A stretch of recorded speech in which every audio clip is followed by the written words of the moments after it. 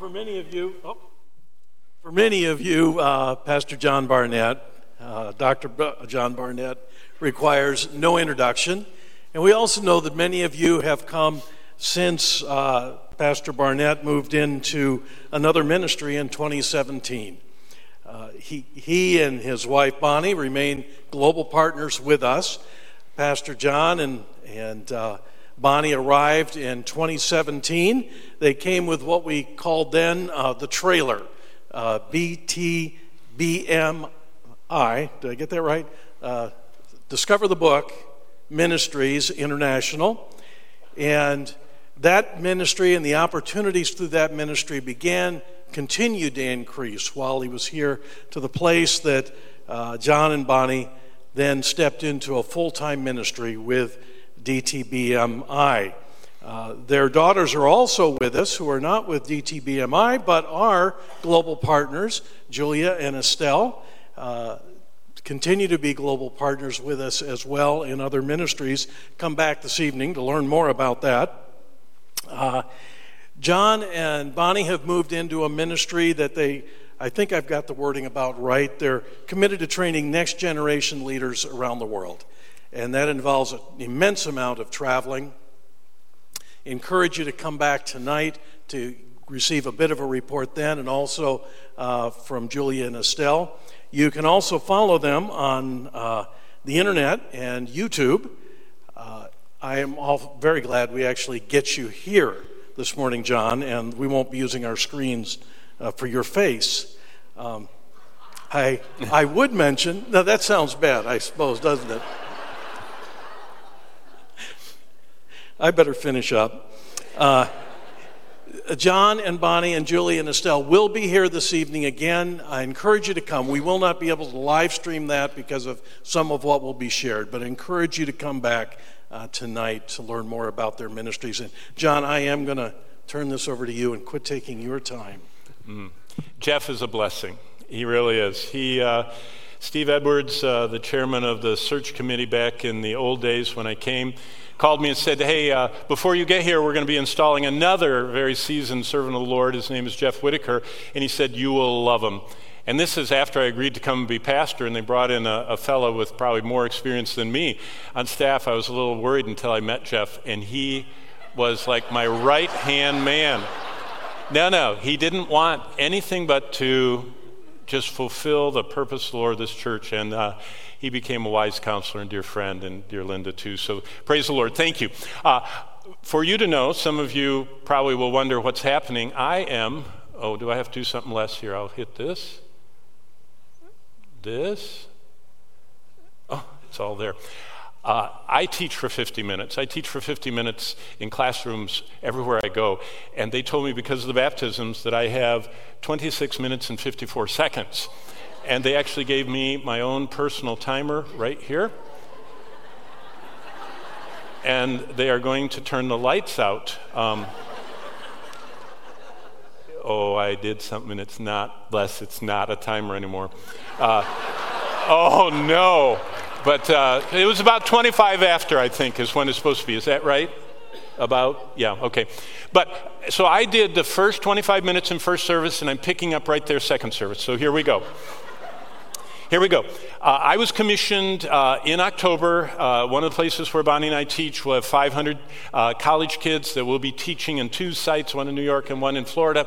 And they said, but we want you to completely rewrite your material in the book of Revelation for them, because in the new protocols that come from the Accreditation Association, young people have expressed the fact that they no longer come to classes just because there's a class.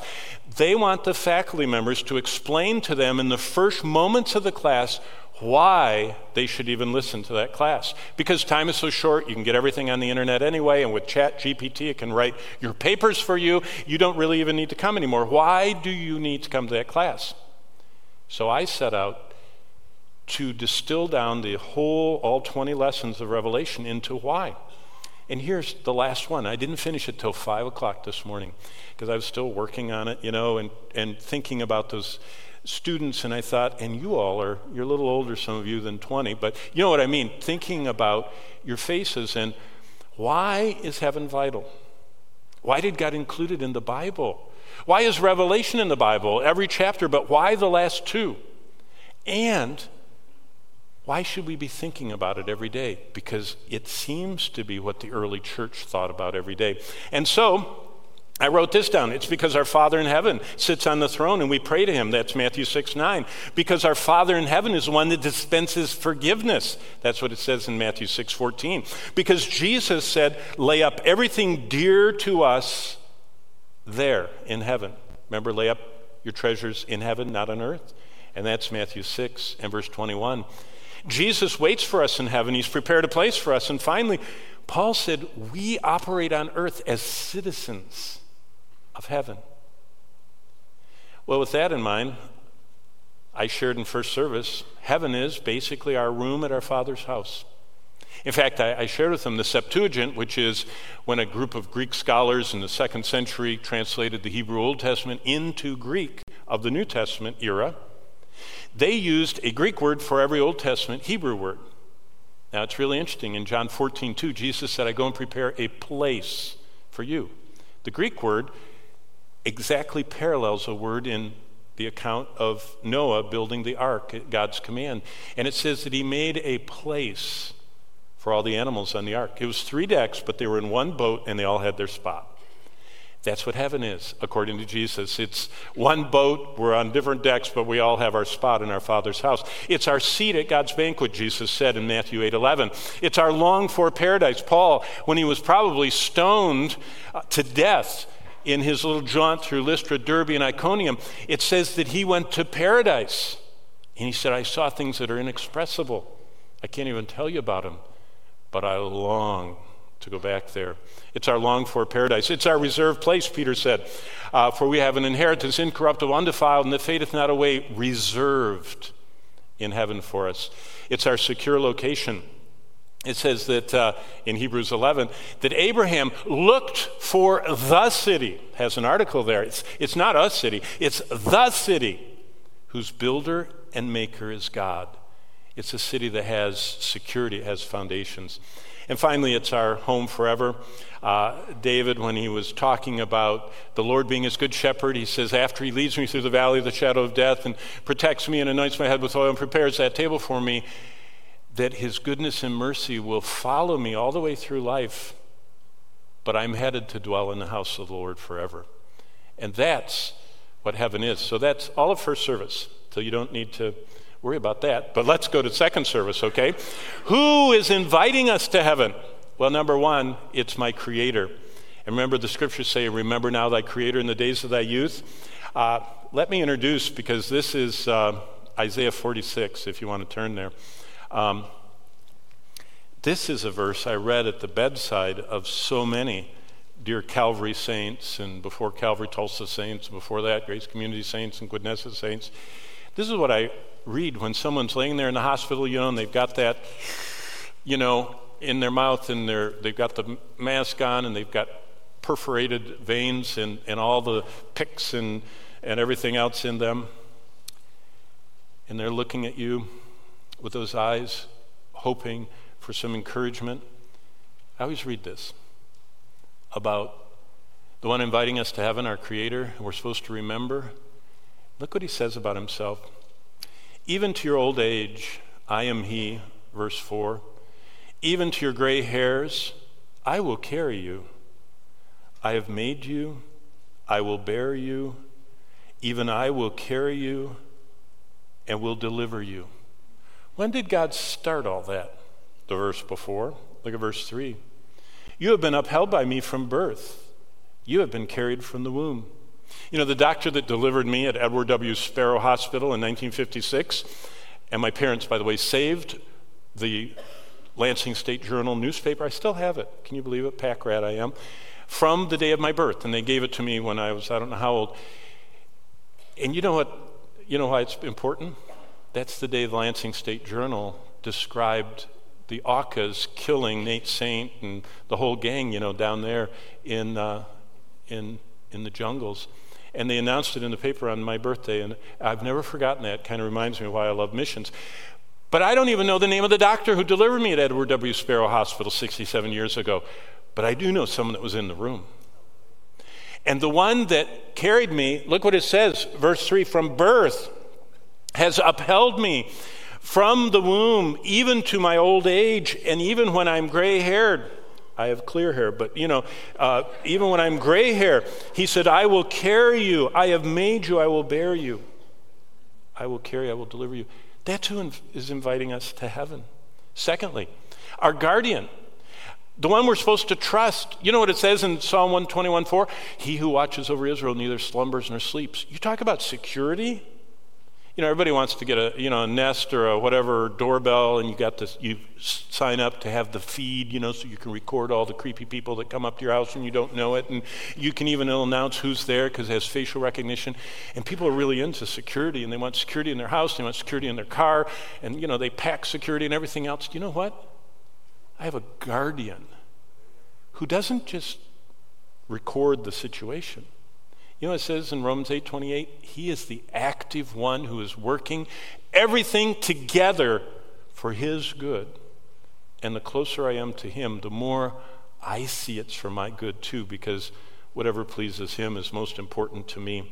Thirdly, the one who invites us to heaven is my designer. And I'm supposed to obey him because he invented my DNA. Now turn back to Psalm 139 and verse 13. For you formed my inward parts. You covered me in my mother's womb. I will praise you, for I am fearfully and wonderfully made. Marvelous are your works, and that my soul knows very well. The one who designed me, the one who invented that incredible DNA strand that is in every cell of my body, that determined everything about me, the one that designed the unchangeable parts of me, the parts I didn't have any choice in. He said, I want you to obey what I created you for. Boy, that's an important message, because we're living in a generation of people that don't want to be who they were born to be. They want to change it. They want control. They don't want a designer. They want to design their own life. God says, the one that invites you to heaven designed you from your DNA double helix up, and you're supposed to obey him. And that's who's inviting us, and he's my friend. I'm supposed to follow him. Psalm 16:11, one of my favorite verses, God says, I will show you the path of life. If you stay in my presence, there's fullness of joy. And if you do what I say, at my right hand there are endless pleasures. I'm your friend, and I want you to follow me all the way through life. Who invites us to heaven? My completer. Oh, Jeremiah. Jeremiah, the weeping prophet. Jeremiah, the one who was, God told him he had to be single his whole life. He said, you will never be married. You will never have anyone in your home to greet you. You'll always come home to a dark house because your oil lamp burned out. You'll never have a nice meal on the table. And not only will you never be married, Jeremiah, your family won't like you. And they're going to betray you. And he says, but that's not all. He says, you're going to preach your whole ministry, all 40 years, and you'll have no converts. Can you imagine the missions committee meeting with that missionary? I mean, you know how everybody's just always pumping up the reports of all that the Lord is doing, and Jeremiah says, nope, nothing this week, nothing this year. In fact, this decade's been pretty thin. And God says to him, that's why he's called the weeping prophet, by the way. That's why he wrote Lamentations. But God said to him, I offer genuine satisfaction, joy, and delight. Do you know Jeremiah 15:16? Thy words were found, and I ate them, and thy word was to me the joy and rejoicing of my heart. Why? Because I have results? Because I'm married? Because my family loves me? None of those things did he have. Because I have a successful ministry? Because I'm called by your name, O Lord of hosts. See, our completer completes us without the family, without the marriage, without the career, without the success. Just him is the one that's inviting us to heaven. The only one that knows how to give us joy and rejoicing. And he's the changeless one. We're supposed to seek him. Hebrews 13:8. He's the same yesterday, today, forever. He never changes. He's the one that invites us to heaven. He's also our Almighty God, the one we're supposed to worship forever.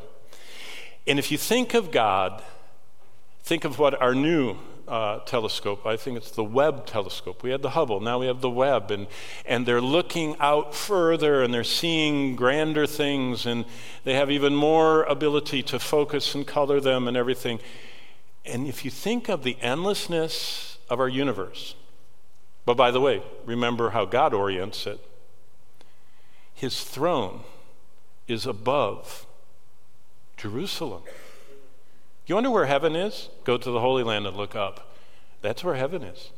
God says, my throne is there, and he said, I am enthroned here, and this is the center of the universe, earth. And he, in Isaiah, stretched everything out from this point and unrolled, that's actually the word in Hebrew for unrolling a tent. God unrolled the galaxies that way and that way. You know what I mean? And they all spread out. That's what Hubble found out, the redshift and the distance and the fast way they're all streaking out. He says, when you look at that vastness, the endlessness, and then you look around you at the colors and everything at the microscopic level, it's unbelievable. And that's who's inviting us to heaven. So just for a second, your best friend who designed all the life in one drop of water also designed our DNA and every event of our life. Think of how powerful he is. God has demonstrated such unbelievable ability to cause life here on this planet to multiply and flourish beyond what we can even comprehend. So, as an example, the explosive power of life God has built into this world can be seen in any standing water or pond on the planet. Now, let me give you a little science lesson. Water is preeminently the seat of life on earth.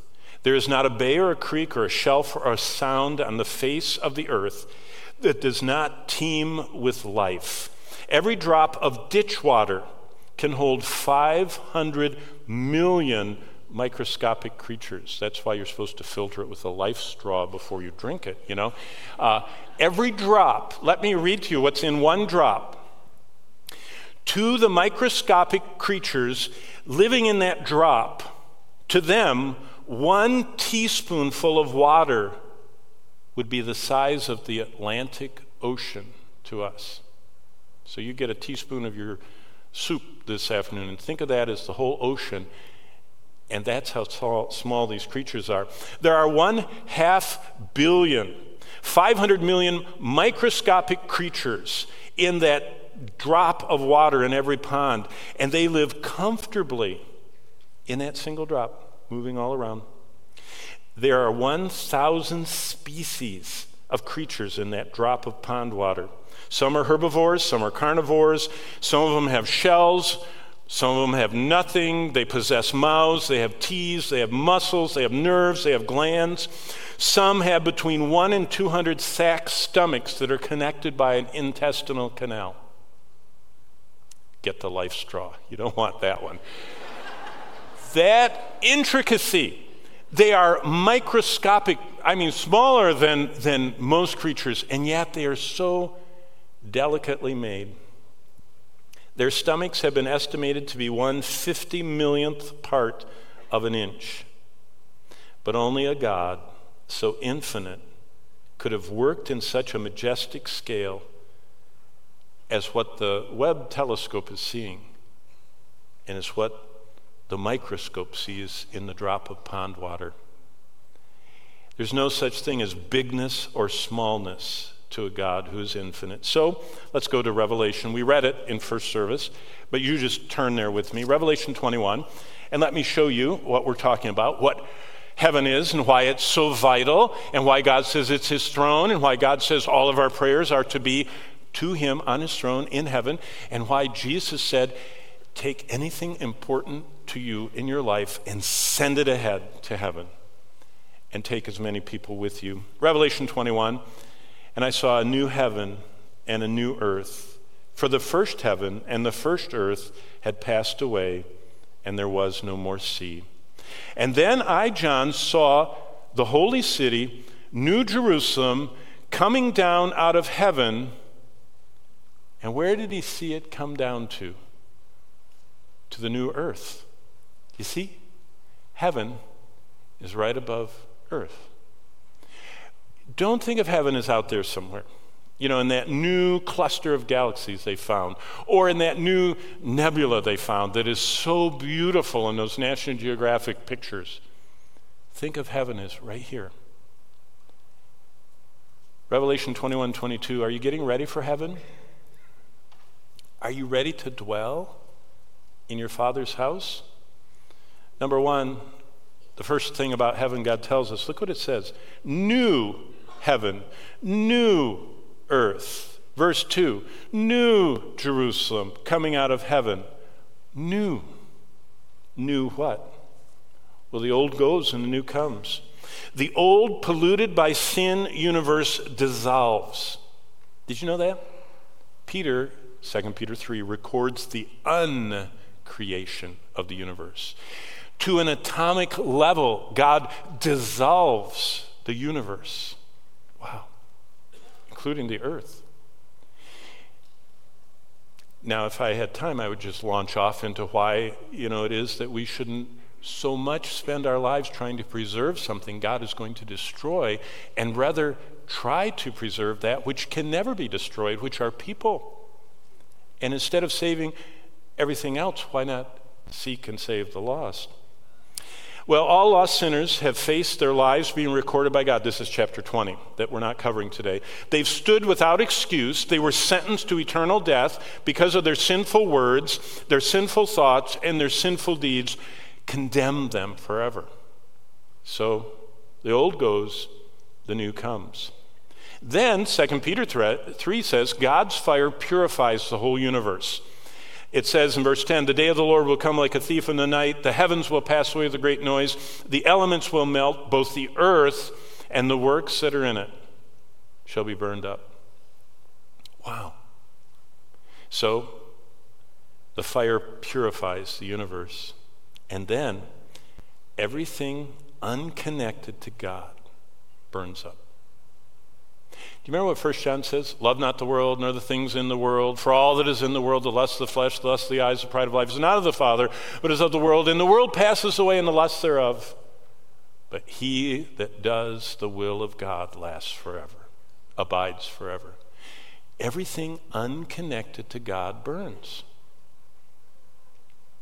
How much of your life is unconnected to God? Most people have this compartmentalization. They kind of have today, I'm at church and I go, I'm there. Or I have my study. But then I have my life. I have my career. I have my pursuits. I have my hobbies. I have my part nobody knows about, and I have all this. Everything unconnected to God burns. Did you know heaven is to be a constant daily reminder that not only am I supposed to be, as a parent, connecting my children's hands to God, remember letters to Karen, letters to Philip, and all that idea of what parenting is about, connecting our kids to God. Not only is that, I'm supposed to be connecting everybody else that I come through in life to God. I'm supposed to be sharing the gospel. I'm supposed to be redeeming my time. I'm supposed to be sending my treasures ahead. The only thing I can take with me to heaven are people. Everything unconnected to God burns. But what does Peter say? I have to read 2 Peter 3:11. Because I love how Peter applies the Bible. Verse 11. Therefore, since all these things will be dissolved, earth, heaven, everything, what manner of persons ought you to be in holy conduct and godliness? Verse 12. Looking for and hastening the coming day of the Lord. Wow. It means we're supposed to live redemptively. Well, what is heaven like? If you read basically what it says, heaven is very permanent. It's talking about stones, gates of pearl, this cube. By the way, heaven is shaped the same dimensional dimensions, the same cube shape as the Holy of Holies in the tabernacle and temple. It's kind of like we're going to be living in the temple. Remember, it says there's no temple because God is the temple. It's like we're living in this cube with God. It's a permanent place. You know, I was thinking about that, point number 4 there. Believers thought much about it. Did you know when the New Testament was being written, there was a succession of amazing emperors like Nero? Nero was amazing. He was a genius in construction. They still, when Bonnie and I, in November, we were in Rome and teaching, and I went to an exhibit, and Nero's architectural skills are still being studied. He thought of new ways of introducing colors and textures in all of his mansions he was building, but he was building out of stone. He was building out of incredible, not only just marble, he was importing granite and everything else he could get. And all the believers were living, hiding out, and some of them were hiding anywhere they could in even those catacomb areas to get away. And nothing was permanent in their life except heaven. You see, they saw the emperors having all the power and grandeur, but they said, this world is not my home. I'm just passing through. Central to that, and let's look at chapter 22. We only read chapter 21, but look at chapter 22, and I'll start in verse 6. And he said to me, these words are faithful and true. The Lord God of the holy prophets sent his angel to show his servants the things which must shortly take place. That's reiterating chapter 1. And then Jesus says, behold, I'm coming quickly. Blessed is he who keeps the words of the prophecies of this book. That's echoing chapter 1, verse 3. Blessed are those that read, those that hear, and those that keep the words of this prophecy. Now, verse 8. Now I, John, saw and heard these things. So John's validating. He says, it's me. I saw all of this, and I'm writing it down. And when I heard and saw, I fell down to worship before the feet of the angel who showed me. Remember, John had a little guide, that explained everything, this angel guide. And the angel says, verse 9, to me, see that you do not do that, for I am your fellow servant and of your brethren, the prophets, and of those who keep the words of this book. Worship God. Point 5, worship or submission to God is a central theme of the Bible. We are to live a life of worship. Romans 12, 1 and 2, present your bodies a living sacrifice, holy and acceptable unto God, which is your spiritual offering of worship. The greatest worship doesn't really have any music attached to it. It's the constant surrender of our lives as an offering of submission. We want to honor and obey and adore God. Well, are you excited about heaven? Well, most people say, yeah, I'm really excited, but just not yet, not today, And why is that? Well, I think because a lot of times we don't think about what Psalm 23 says, that when we go through the valley of the shadow of death, it's just our way to get home. Let me see. Oh, I don't have enough time. I was going to read you a funeral from Calvary, but think about this. Because I've done 300 funerals, and I love funerals. And they're one of my favorite services to do for a believer. But wherever that person died, at Bronson or Borges or at home or up at Rose Arbor, what we know for sure if they're a believer is Jesus was there, standing by the bed, waiting. And when that moment came and death's valley, that dark, shadowy valley opened, Jesus steps in and says, you're not going alone. He has an appointment, as it says in Hebrews 9. It's appointed unto man once to die. And then, I will fear no evil, Psalm 23:4, for thou art with me. Who? The good shepherd. Jesus actually escorts us home. And when he escorts us home, think of this, your first moment in heaven. Revelation chapter 3 tells us, and I will read from this funeral, at that moment, just before 6 a.m., David was taken by his hand. And from that hospital ward smelling of cleaner as they were mopping the floors, the Lord Jesus Christ led him past marshaled ranks of angels, up the golden boulevards, past the cherubim and seraphim, up to the throne of God himself. And David heard the Lord Jesus call him by name and present him in person to God the Father. And he said, this is my beloved child. And then God the Father said, bring the best robe and put it on him. And in that moment, a robe of white, bright as the day, pure as the light. Just as Jesus was transfigured on the mountain, so each of us are given that new name and that robe, and we're completely forgiven, robe draped on our shoulders, invited to walk with Christ. Well, by the way, what would keep us from looking forward to that? Well, if you read Revelation 22, 12, and 13, which talks about all those wonders, behold, I'm coming quickly, verse 12, and my reward is with me to give everyone according to their work. Our rewards in heaven that Jesus longs to give us are completely tied to whether we labored for him, denying ourselves. What are some things, some sins that rob us of Christ's reward? A lust for comfort. You know, it's sad, but many people don't serve the Lord fully because it's uncomfortable to do it. It's embarrassing. Or if they go somewhere, it's hard to work there. A greed for recognition. Do you know the work God rewards the most is the one nobody knows about? He said, when people blow the horn for you, you've lost the reward for that. So do it in secret. And finally, a covetousness for security. We're the most security-seeking culture in the world. And that's why lesser known parts of the world are pumping out more servants of the Lord these days than America, because we're so security conscious.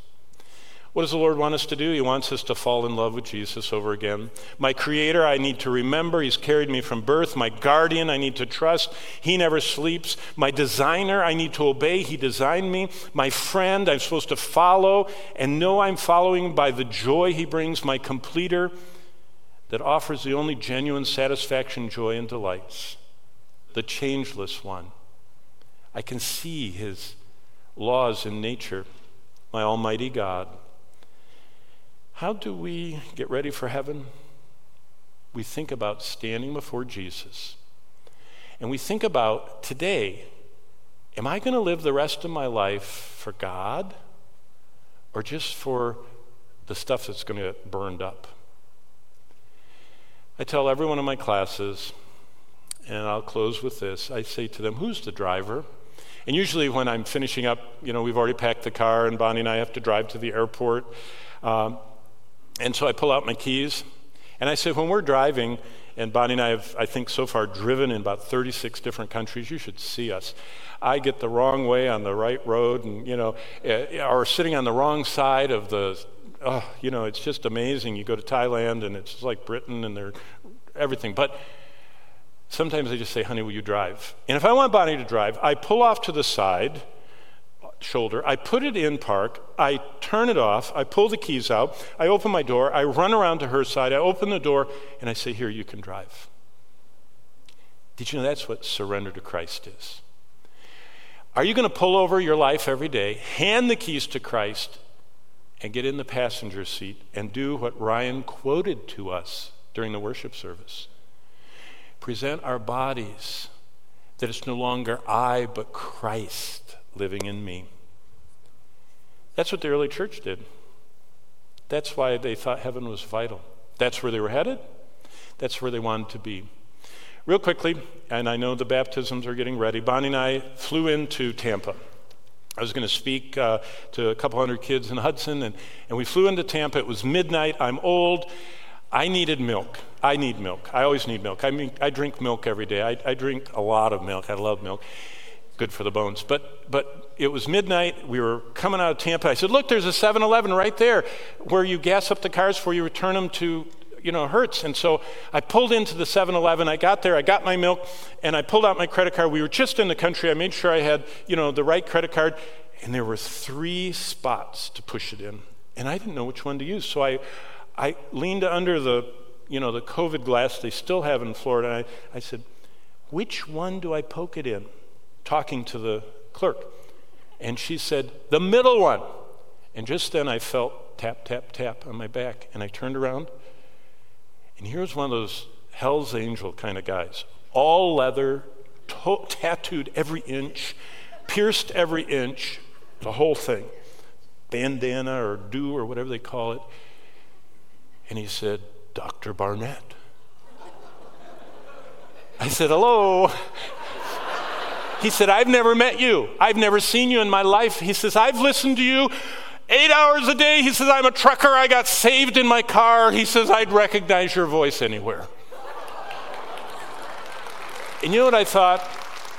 This guy came to Christ in his car or his truck because he'd never heard someone share the gospel before, and somehow he got on YouTube without the pictures, just the word or just the sound, and God saved him. Why am I saying that? Because I was really tired, and it was a horrible trip we were just coming back from. We'd had more problems than you'd ever believe. I was going to another place to speak, and I wasn't even ready, and I was kind of troubled, and I wanted my milk. And the Lord let me meet my brother in Christ that he transformed. See, that's the power of the gospel, and that's the greatest thrill in life. And that's when heaven is vital to you, and you just can't stop thinking about it, and you want to take as many people with you. And that's what the Lord wants from us. Let's bow together for a word of prayer. Father, I thank you for the faithful saints of Calvary Bible Church that support this place, this lighthouse, this outreach center, this place of your word being taught. Thank you for those being baptized. Thank you for the precious first service baptism. I pray that you would cause us to think much of heaven and serving you. For Jesus' sake we pray. And all God's people said, Amen.